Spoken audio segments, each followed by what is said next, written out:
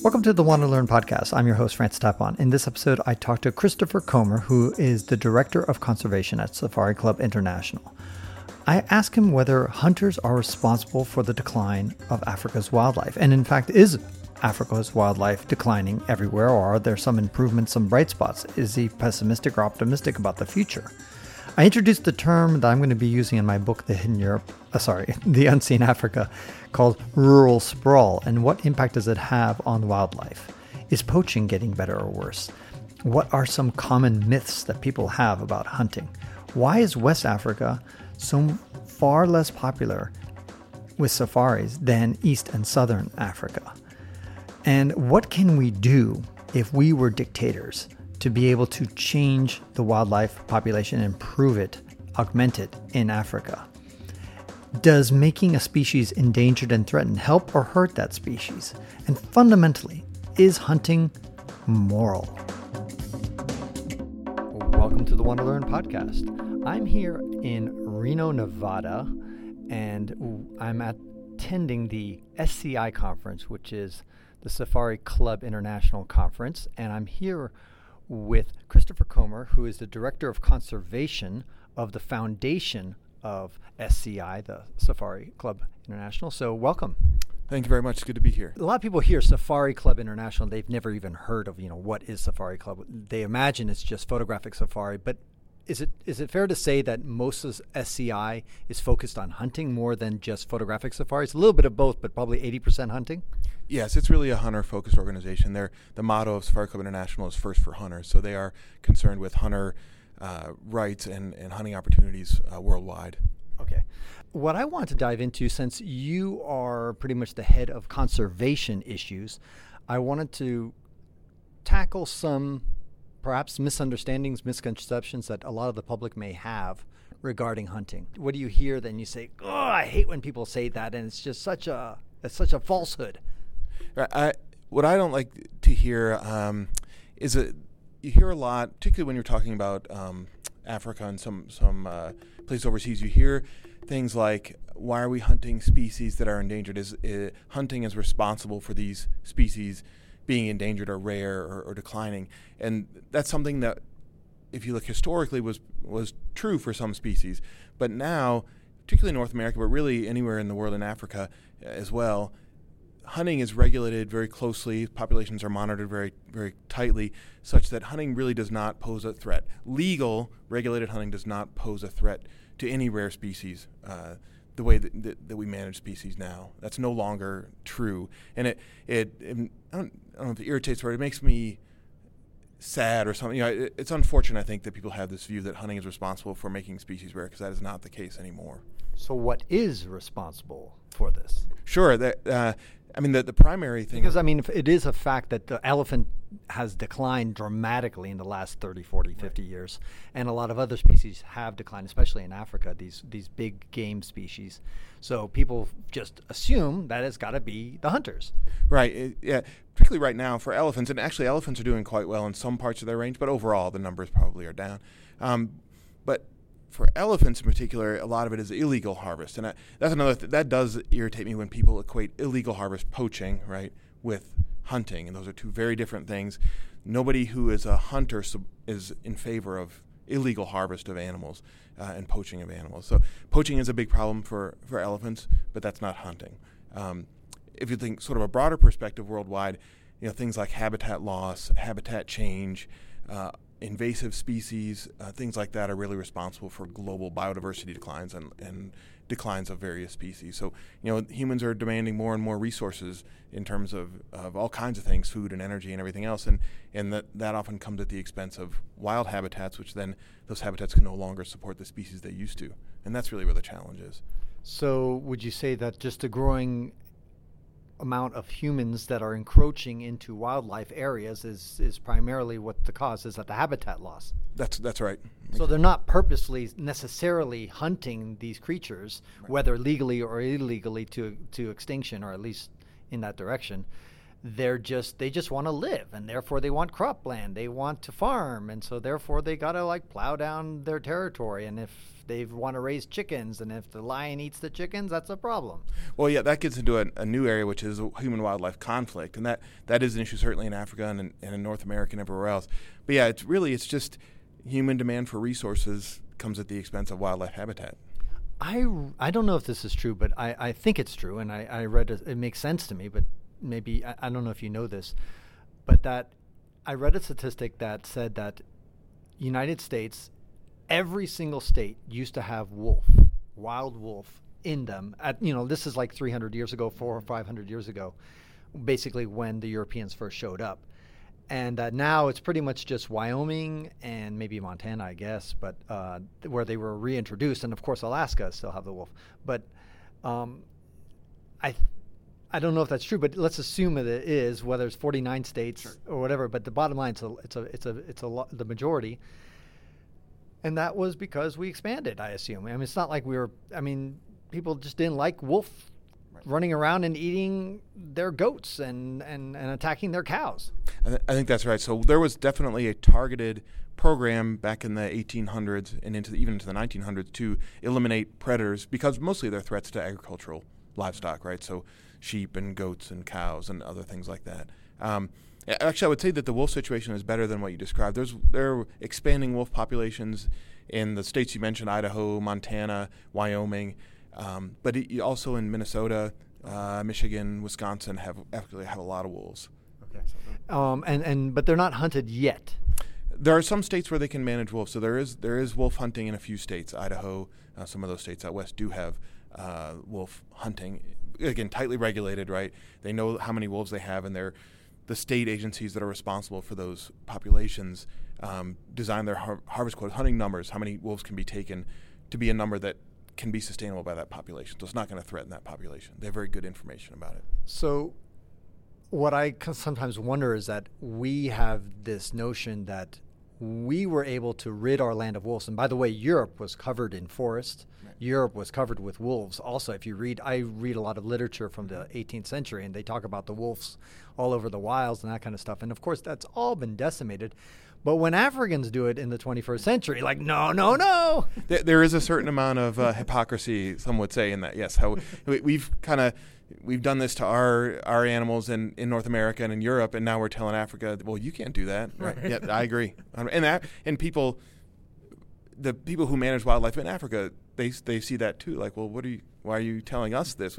That's one of the fundamental things I've gotten out of now that I've spent some time with people from the countries in Africa that have a lot of the species that we're worried about, that they feel like they should be able to manage their wildlife resources the way they know how. And I think they sometimes don't understand why people from the United States or from Europe want to tell them how to manage their own resources.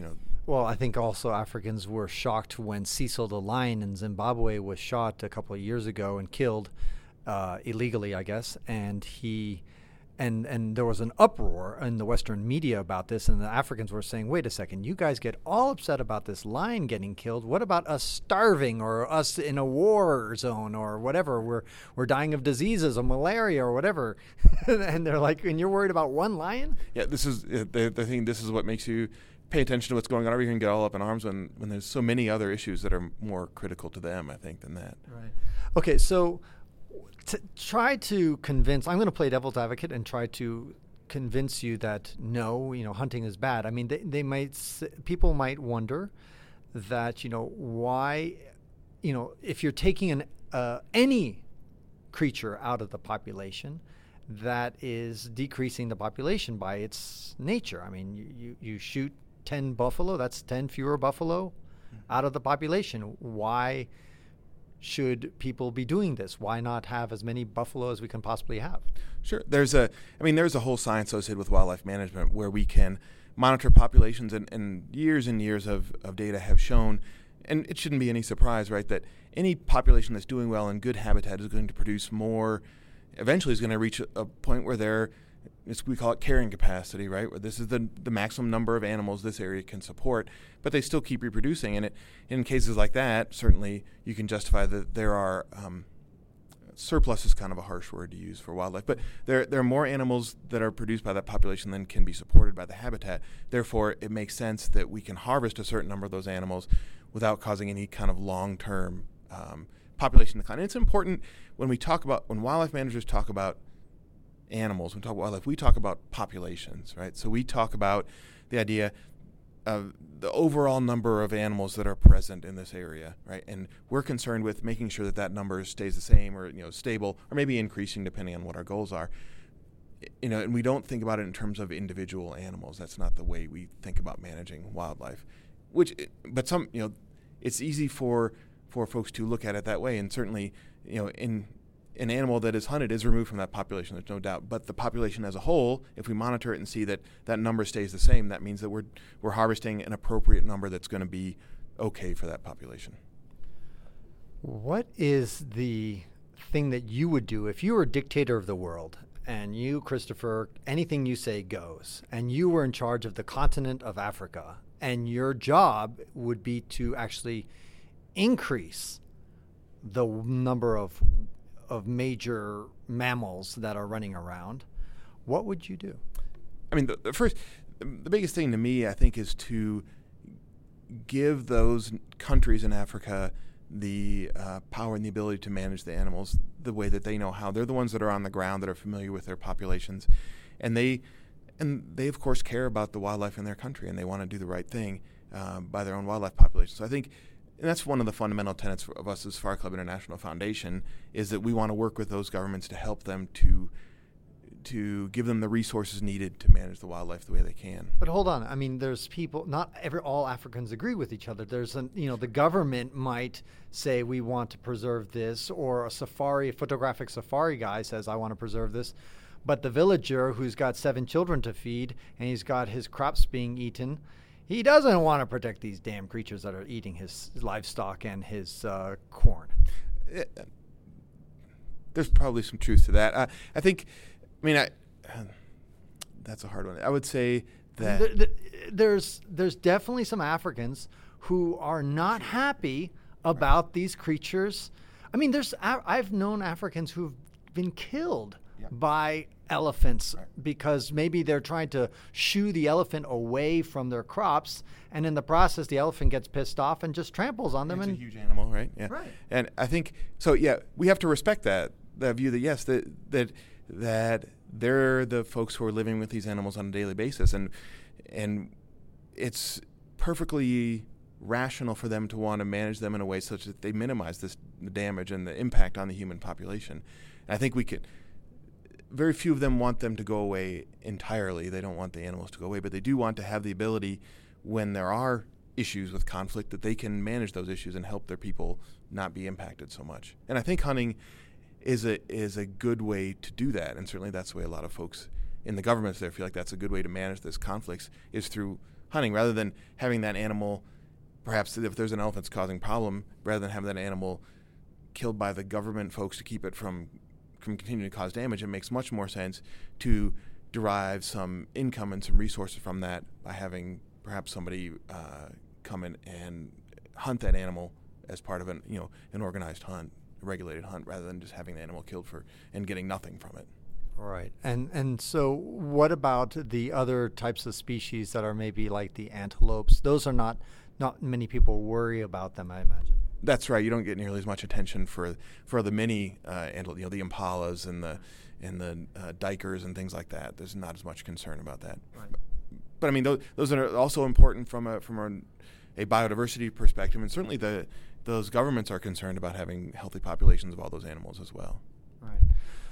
So, what other measures would you take in order to help improve the situation in Africa vis-a-vis wildlife? What is Africa doing wrong that you would like to correct? You say, I would like to turn it over to the African people and they would like to manage it, but is that necessarily, are they going to be doing a great job? I don't know. I mean, I guess I can't say for sure either. I do feel like they're more likely to make the rational decisions based on the fact that they're there on the ground, rather than people that are, thousands of miles away making decisions for them for their land. That it seems like that's bound to to result in poor decision making than the folks that are there on the ground. Fair enough. But at the same time, I wonder if this is a solvable problem, because right now the trajectory, without solving the human population growth, is what I'm suggesting. Because I remember reading once that, for example, elephants adore the exact same habitat that human beings adore. In other words, places that has a lot of water, a lot of vegetation, temperate climates, and basically everywhere an elephant wants to live is where a human would like to live too. And so that just puts us in direct conflict versus like some snow leopard. Probably less so. I think that the nice thing, or a good thing about the international, sustainable use or conservation hunting, as we like to call it, is that it does give some economic value to these species. So there's more of an incentive, not only for the governments, but also for local folks. If there's an economic value attached to that animal via that animal being hunted, or it applies in some places to photo safaris as well, but if there's economic value attached to those animals, then that gives them an incentive to keep the animals around, right? And because they can derive some benefit from them. And also, I've talked to people who are directly involved with this. It also, if you know that elephant is going to potentially provide some value to your community, then you're likely to be more tolerant of the activities that elephant may engage in. So I think that's going to help in the long term, having those. And that's obviously true. A lot of the Maasai have cooperated in the Serengeti, for example, because the lions, they bring them indirect or direct revenue in many cases. So therefore, somebody who's listening to this, who's a vegan, will say to you, great, I agree with you. Why don't you make everything a photographic safari? Why let's just nationalize all the parks, just expand the parks, take away these game reserves where you're shooting things, and just transform every little thing into a photographic safari. What's wrong with that, Dr. Comer? It's just not a practical solution. There's actually been some really excellent scientific work done by some folks out of South Africa and some other countries where they actually did an economic analysis of that. And the fact is that phototourism is viable and works really well in certain areas. So in Ngorongoro Crater in Tanzania, where it's a relatively defined area with very highly visible and highly abundant wildlife populations that people want to see. So it works very well there. But many parts of Africa don't have the infrastructure or, frankly, the wildlife density or visibility that is conducive to people paying to go do photo safaris. So I think, and most folks involved will agree that there are some areas where the photographic safaris are a very good mechanism, but that's a relatively small percentage of the available land. And we'd like to have wildlife present on lands that aren't necessarily suitable for phototourism, and hunting is economically viable at much lower wildlife densities and with different mix of species than you need phototourism for. So they should both work together. We should have both of them.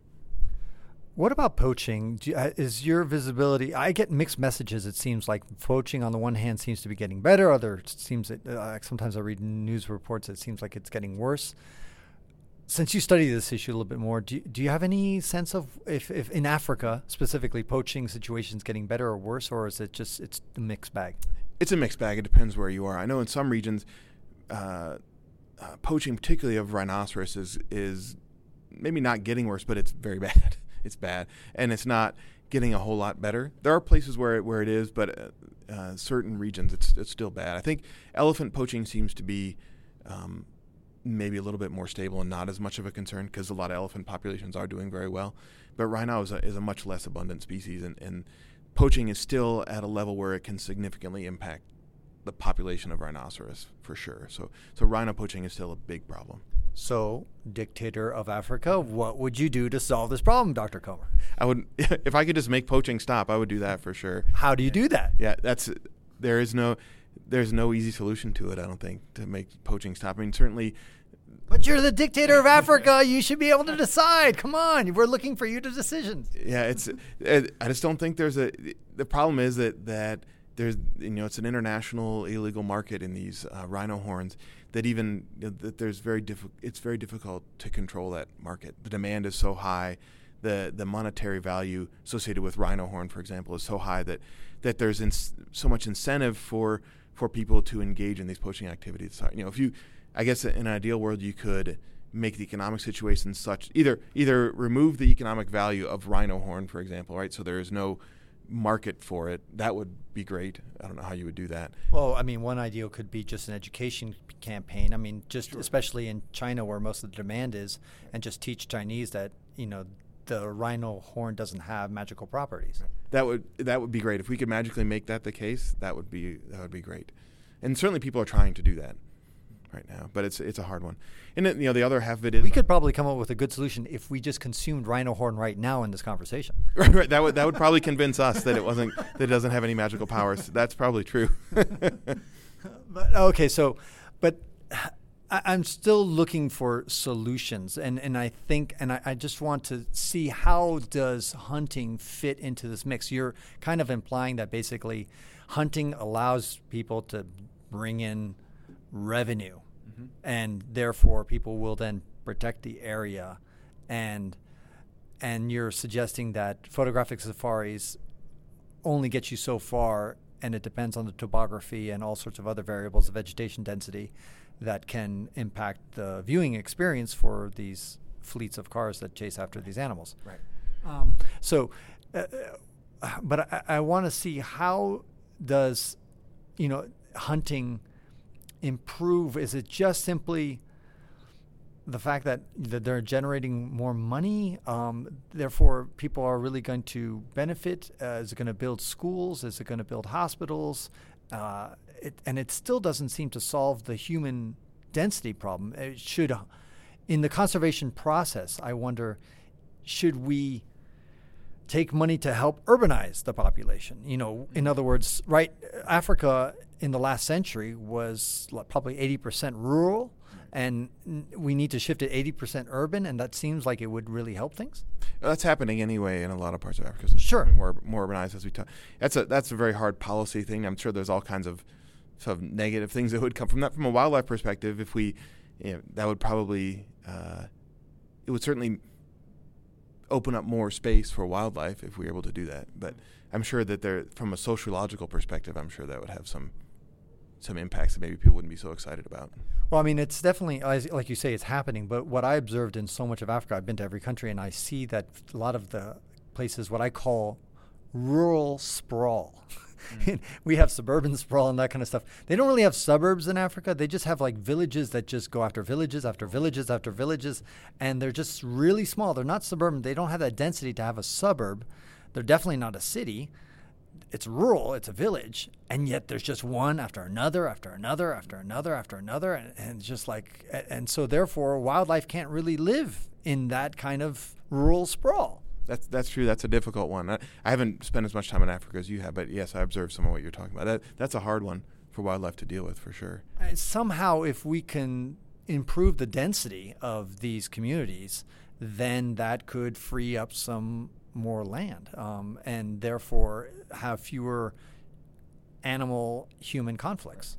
And we have similar issues here in the United States with Sure. some of our cities with what I would characterize almost as rural sprawl. So low density urbanization can have impacts on North American species as well. And I think we're going to see more of that as some of our predator populations. So some of the species that like wolves, for example, that years ago we kind of got rid of, as they keep expanding, they're going to start getting into these what you characterize as rural sprawl areas, and we're going to have some issues too. We already do in some areas in North America too.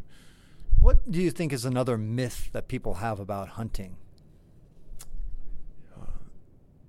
One that I talk about quite a bit is there's a view that hunting is equivalent to killing, right? And that Well, it is killing. It is, but that is not the entirety of what hunting is. It's an overall experience, of which the killing of an animal is one part, I think. Unpack that. So I'm speaking more from my personal experience. That's something that's hard to define for other than for yourself. But certainly the experience of being out in the woods and in nature, and the idea of when one is engaged in hunting, I think you're more aware of the animal community around you. You're paying attention. You tend to go places you might not go if you weren't engaged in hunting, and so it gives you a different experience of wild communities than you get any other way. For me, anyway. And so there's and also I think hunters in general as a group, and this has been shown. This is not an opinion. Has been shown in surveys. Hunters tend to be more knowledgeable and more concerned with wildlife and wildlife conservation than the general population. So it does that. The practice does tend to make one more informed and more concerned with wildlife conservation. How optimistic are you for the future of wildlife in Africa? Because looking at the statistics, it's pretty bleak. It's tough. I mean, I think there are certainly some locations and some species one can look at that are give one optimism. So even like lions, for example, lion populations probably, if you look continent-wide, are declining. But in some countries, Tanzania, some of these countries, they're actually stable to, they have a pretty good handle on what's going on with their lion population. And there's a lot of interest in helping lions. So I think as we move forward, I think we'll see improvements in some species. And even elephants, I think, are doing well, like I said, in some parts of the continent. So there's some spots to find optimism, I think, for African wildlife. Do you have any idea why West Africa is never really involved in any of this stuff? That's a difficult one. In fact, as part of our efforts in Africa, we've been trying to engage some of the West African countries in our activities, and we're getting some positive response. I don't know enough about the history of why that was. There are certainly many of them have much higher human population density than, say, Southern Africa does. So I think that makes it more difficult. But I don't know why that has been. There's certainly less active hunting in most of West Africa, which may give less incentives to engage in some of the sustainable use conservation stuff that we've been talking about. I don't understand. Which in other words, that you're saying that there's not much hunting going on in West Africa? That's right. Certainly not at the scale that we have in some of the East and Southern African countries. And why is that? Because of their I'm sure there's many reasons. I don't know all of them. I think their wildlife populations are generally not as abundant, so it's more difficult. They tend to be much denser, more densely forested communities. So there is any kind of wildlife-related tourism is more difficult when it's highly dense habitats. You also have, I think, more resource development in a lot of those countries. Mining and oil and gas and stuff like that. Other competing land uses other than wildlife, right? So in parts of Southern Africa, Namibia, and countries like that, the most economically viable use of much of the land is to produce wildlife, and that's great from a perspective of conserving wildlife, but that may not be the case in some parts of West Africa where they have more, like I said, more natural, more extractive resource development there. The hunting industry in America, is it growing? Is it flat? Is it going down? And how is it compared to Africa, for example? Certainly hunter numbers, so there's been you can find these from U.S. Fish and Wildlife Service and other sources. Hunter numbers in North America have been declining for probably since the late 1980s overall. There's been a few blips, but overall hunter numbers are down. So, and therefore hunting activity has been down. And do you know why that is? If I knew that, I would...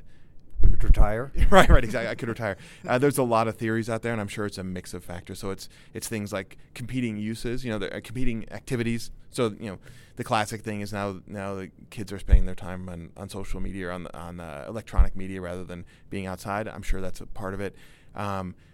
Less access to places to engage in hunting is certainly a factor.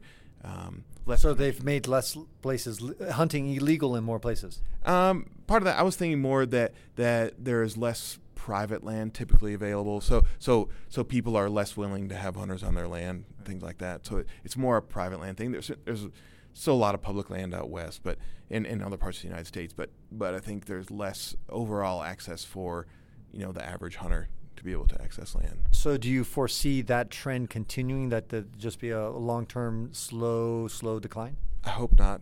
Okay. I couldn't say. I think that it's kind of stabilized, so it's more flat. There's certainly a lot of efforts out there at state and federal and non-governmental organizations to encourage more hunting activity, and hopefully some of those will be successful going forward. By the way, as an aside, one of the things that irks me the most is, like, I don't really have a big problem with a vegan or a vegetarian complaining about hunting, because at least I kind of understand their perspective. But most people who complain about hunting also eat fish and meat and chicken and all this other stuff. And I'm like, I would never hunt. Well, I'm like, dude, you hunt every day. You're just paying somebody else to do the hunting for you. You know, you're killing some animal in some factory farm who lives a miserable existence usually the entire life. And that's actually probably more cruel than any wild animal that's shot and then eaten. There is, yes, I agree that there is pretty obvious hypocrisy there to say I would never kill an animal while you're eating a hamburger or a steak, right? Yeah, I agree with that. And one of the things I would say, one of the things that again, we mentioned things that are special about hunting. I certainly derive a lot of value from harvesting my own protein, right? So I know where that animal came from. I know how it was harvested because I did it myself, and I participated in that process rather than, like you said, paying somebody else at a remote location to do that process for me. I feel that's a more sort of honest consumption of that animal. All right. But how would you convince the vegan out there or the vegetarian that hunting is actually productive or a good activity? It's actually helps overall the ecosystem. What would you, if they're sitting down in front of them, what would you tell them?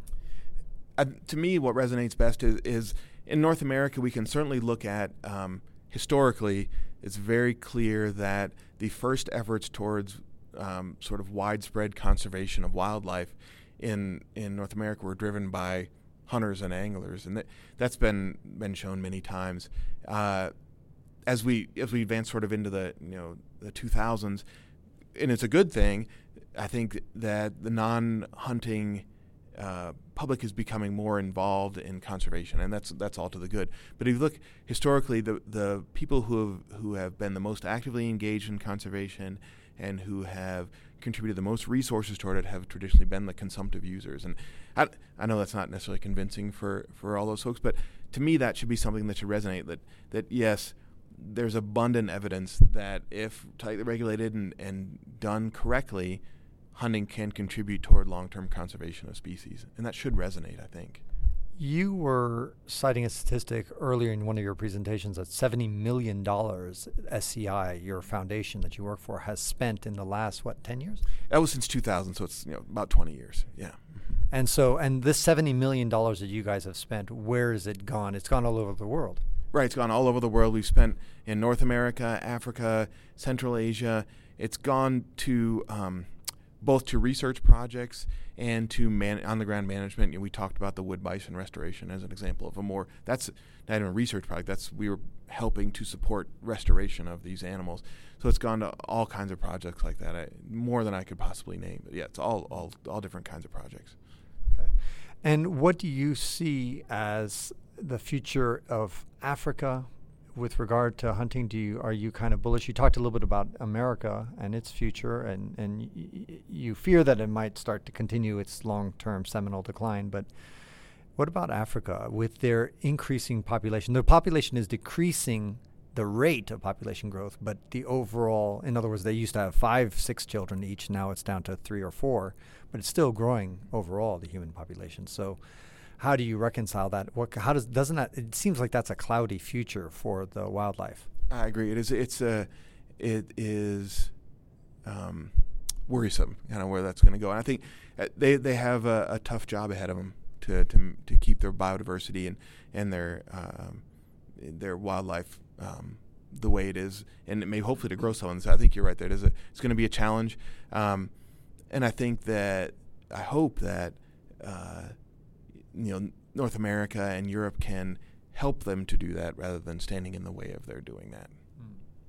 Speaking about helping and standing in the way, how do you feel, this is maybe something that's not very intuitive to people, may sound like a strange question, but do you think that declaring a species endangered or threatened helps or hurts the situation? I think over there, it's pretty clear that does more harm than good in a lot of cases. So a lot of people, that's what I thought you were going to say. So a lot of people say, what? Turn their head like, that's what? Counterintuitive. It's counterintuitive. So help people explain that to them. Again, it's related to the economic value of the species. So for example, in the United States, put certain African species on the endangered species list, then it severely limits their ability for people to import those animals into the United States, which creates real barriers to their sustainable use conservation model. Because if people can't import their animals, then they have less incentive to go over there and engage in hunting activities, and therefore it's more difficult for the sustainable use industry to maintain itself. Okay, so let's look at a specific example. I think the lion and the elephant, you cannot import in the trophy into the United States. I don't know if that's still true in 2019, but I think it is. That is true for elephants. There's not been any importation of elephants. There is some limited import of lion, only for hunting trophies. So there's no commercial trade, of course, to the United States. But you can. But right now, so sorry. But how? Okay, let's just focus on the elephant. How is that elephant ban on elephant importation of their tusks or whatever, or their heads and just their whatever? How is that hurting them? And why is that ban and calling it an endangered species? I don't know. Actually, elephants are not endangered officially, but threatened, I guess. The ban. So I mean, like I said, if part of when people go to hunt elephants, they want to be able to bring trophies back, essentially, as a memento of the hunt and all that kind of stuff. And if that is impossible, as it has been recently, then those folks are less likely to do it, which means that they're not putting their resources into these local communities and these countries to do the elephant hunting, and that hurts their model for conservation that they have. And as a result, they'll just hunt the elephant and shoot it, and nobody gets any money.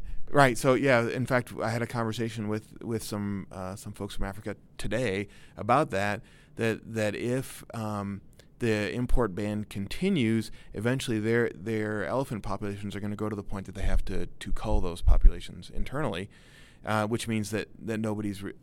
Those elephants are still used locally for the meat and stuff, but they're not. That's not a solution that's optimal for anyone. Right, and now this is another myth that people just assume that things that you don't see at the supermarket are not eaten. In other words, they just assume that who the hell eats a hippo or an elephant or a lion for that matter, but their meat actually can be eaten. And I just talked to some guy today. He told me that hippo meat is quite delicious. Yeah, I've never had hippo meat, but yeah. He said he mixed it with meat and makes a sausage out of hippo meat and regular like cow meat, I guess, and he mixes it together and he makes hippo sausage effectively. And he says, wow, it tastes great. So a lot of people just assume that it's just a head that's preserved, it's a trophy, and that's it. But actually, the whole body is used. That's absolutely correct. Almost all African hunting operations have a system whereby when someone comes and takes an animal, the hunter will typically take, like you said, the horns or the skull or maybe the hide, but that meat will be usually distributed to local communities right around there. So not only do they get some economic benefit from the hunter paying to engage in that hunt, but that meat they benefit from having the meat that come from these animals, and so they'll distribute it. I've seen them do it though. They'll take it from the camp. Once they process the animal, they'll take the meat to the local village, and they have a different way of distributing it, but they'll almost always distribute to the local people right around that area. And another thing is that people will not just hunt willy-nilly any species that's just running out there. They actually say, okay, we're going to be targeting an old male. Correct. That's absolutely right. Yeah. So it's very controlled. And in fact, in Africa, you have to have a professional hunter. The the hunter has to have a professional hunter, a licensed professional hunter, with the person when they're hunting. And basically, it's the professional hunter who makes the call of which animal is going to be taken, and they know exactly what species, what age, and what sex that they're going to take on that hunt. So it's very tightly controlled. Right. And so as a result, if this is a lion that's past his prime, he's no longer reproducing, he's been kicked out of the pride, and he's just kind of a loner out there. He's got probably maybe a life expectancy of a year or two left. If you can get $100,000 for his life, it's better than him just dying of old age and getting nothing. Or of course, worse, a poacher shooting him, or just a local villager shooting him because he's tired of seeing the lion irritate his crops and his other stuff. So, and that's $100,000 that gets distributed throughout the world. I mean, some of it stays in the United States because, let's say, assuming the hunter came from the United States and is a U.S. company that helped organize the hunt. But a lot of it actually does stay in Africa because the government charges fees and then the local populations demand their cut. And so there's a lot of benefit that gets thrown around from that $100,000. Right. And in some parts of Africa, a lot of the hunting operations are run by local communities. It's a community-based conservation hunting operation. So they're not even. It's not even a company per se. It's the local community has the right to manage their resources how they want to, and so that money, most of it may come directly to that local community. There's great examples of that in Namibia and Zimbabwe and some other countries of this community-based model, which is really, I think, something that most people should be able to get behind is giving their local communities that ability to manage their wildlife. And I do know for a fact also in Tanzania they also do that. I mean, there's a specific, I think it's like $15,000 you have to give to the community every season in order to have the right to hunt. There's like a concession fee that the community gets itself, and they can use that money to build a school, improve their roads, or do whatever other infrastructure, or build a well. Exactly right. So so that it's a concession system, like you said, where those are typically auctioned off. I think the concessions are, and again, that money comes back into that local community. Right. And so, okay, but now let me again play devil's advocate. Is that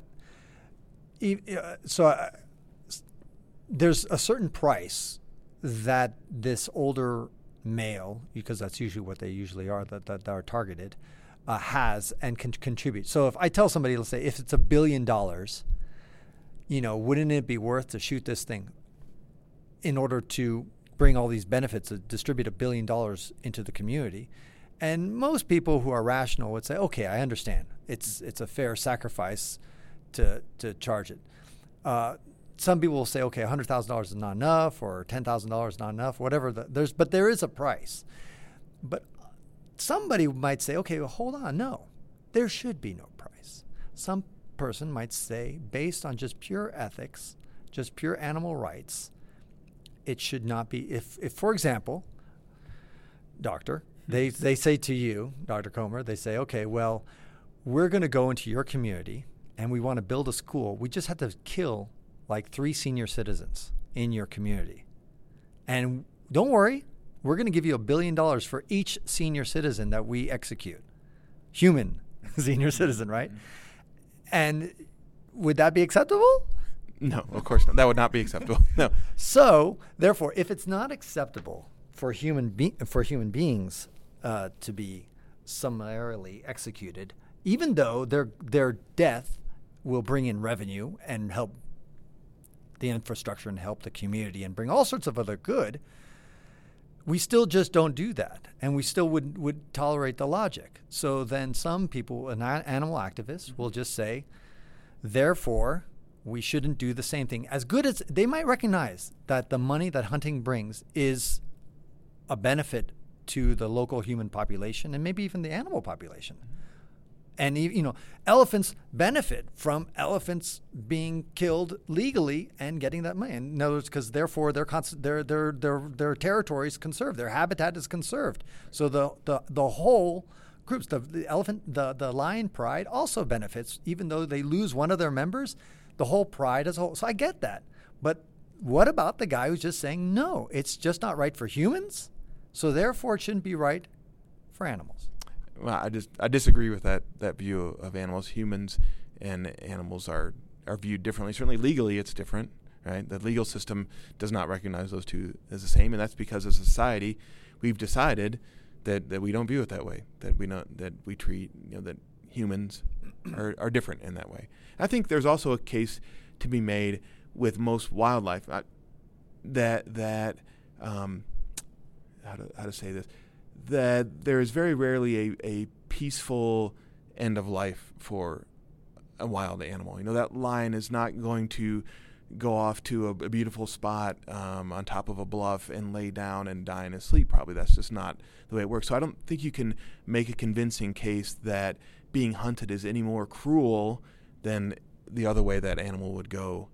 Well, it's certainly true for the herbivores. I mean, herbivores rarely go out sleeping on a nice bluff. A lion might, because who else is going to attack a lion, even an old lion? I mean, another lion is not going to attack the old senior citizen lion. He's just like, it's all grandpa. He's not bothering anybody.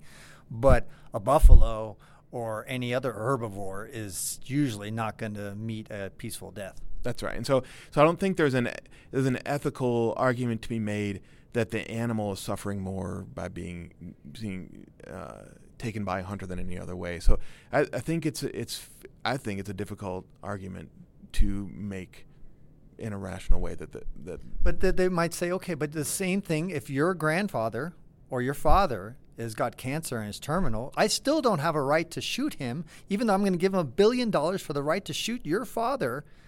I'm going to give your community $1 billion to shoot your father, even though he's got cancer. He's going to die in a year anyway. And it still doesn't work, right? That still doesn't work. That's right. Yeah. And I think we could hopefully, society would back it up that we view those two situations fundamentally differently. Right. So then the question is, there's that movement. I don't know if you've been following it with, I think it's called Meat Free, or what's it called? It's basically it's in vitro meat. Have you heard about this? I've heard about that. Yes. We're basically growing meat from cells. Yeah. Mm-hmm. And so that may throw a monkey wrench into this whole thing, because then you don't necessarily have to even kill an animal in order to eat the meat. So then all of a sudden that's going to put some pressure, I imagine, on hunting, because people are going to say, okay, there's no need to actually, if you want to taste a buffalo, you just buy it from the laboratory that produces it. That sounds scary to me. But yeah, I get that that'd be interesting to see how that plays out. I don't know. Right. It's coming. It's already I don't know if you heard of the Impossible Burger. I've heard the term. Yeah. So the Impossible Burger is doing very well. It even looks bloody. When you slice into it, it leaks out. It looks like blood, and it's tastes surprisingly similar to a real hamburger. And so we're just at the beginning stages of that, and how that technology in the next 10, 20 years plays out and what impact that has on hunting will be fascinating. It'll be interesting to see how it plays out. I agree. I have no idea how that'll be. That'll be an interesting thing to see. That'll be your next thesis. Right, there you go. Very good. Well, Doctor, thank you so much for your time. I appreciate it, and thank you for educating us. And if people want to learn a little bit more about what SCI is doing, the foundation, where should they go? They can go to probably the best place to start is our website, safariclubfoundation.org. They've got some good basic information about what we do. It's got some summaries of a lot of our major projects that we've done around the world and stuff like that, so that'd be a good place to start. And the website is? It's Safari Club Foundation, all one word, .org. Fantastic. Christopher Comer, pleasure. It was my pleasure. Some really interesting questions. I appreciate it. And that concludes this episode of the Wander Learn podcast, where we explore travel technology and transformation. If you'd like to see the show notes with links to what we talked about, or if you'd like to comment on the show, or if you'd like to ask me a question, then go to wanderlearn.com and click on the latest episode. If you'd like to connect with me, just remember FTapon. That's my first initial and my last name. FTapon is the username I use on all social media. You can also get to my website by going to ftapon.com. Here's one last reason to remember FTapon. If you like what I do and want to get rewarded for supporting my projects, then go to patreon.com/, you guessed it, FTapon. That's where you can pick up some sweet rewards for as little as $1 a month. And remember, subscribing to the Wander Learn podcast helps, but downloading each episode helps even more. Please share the podcast, review it, and sign up for my newsletter at wanderlearn.com. This show was edited by Rejoice Tapon. The music was composed by Eric Stratman. This is Francis Tapon, encouraging you to wander and learn.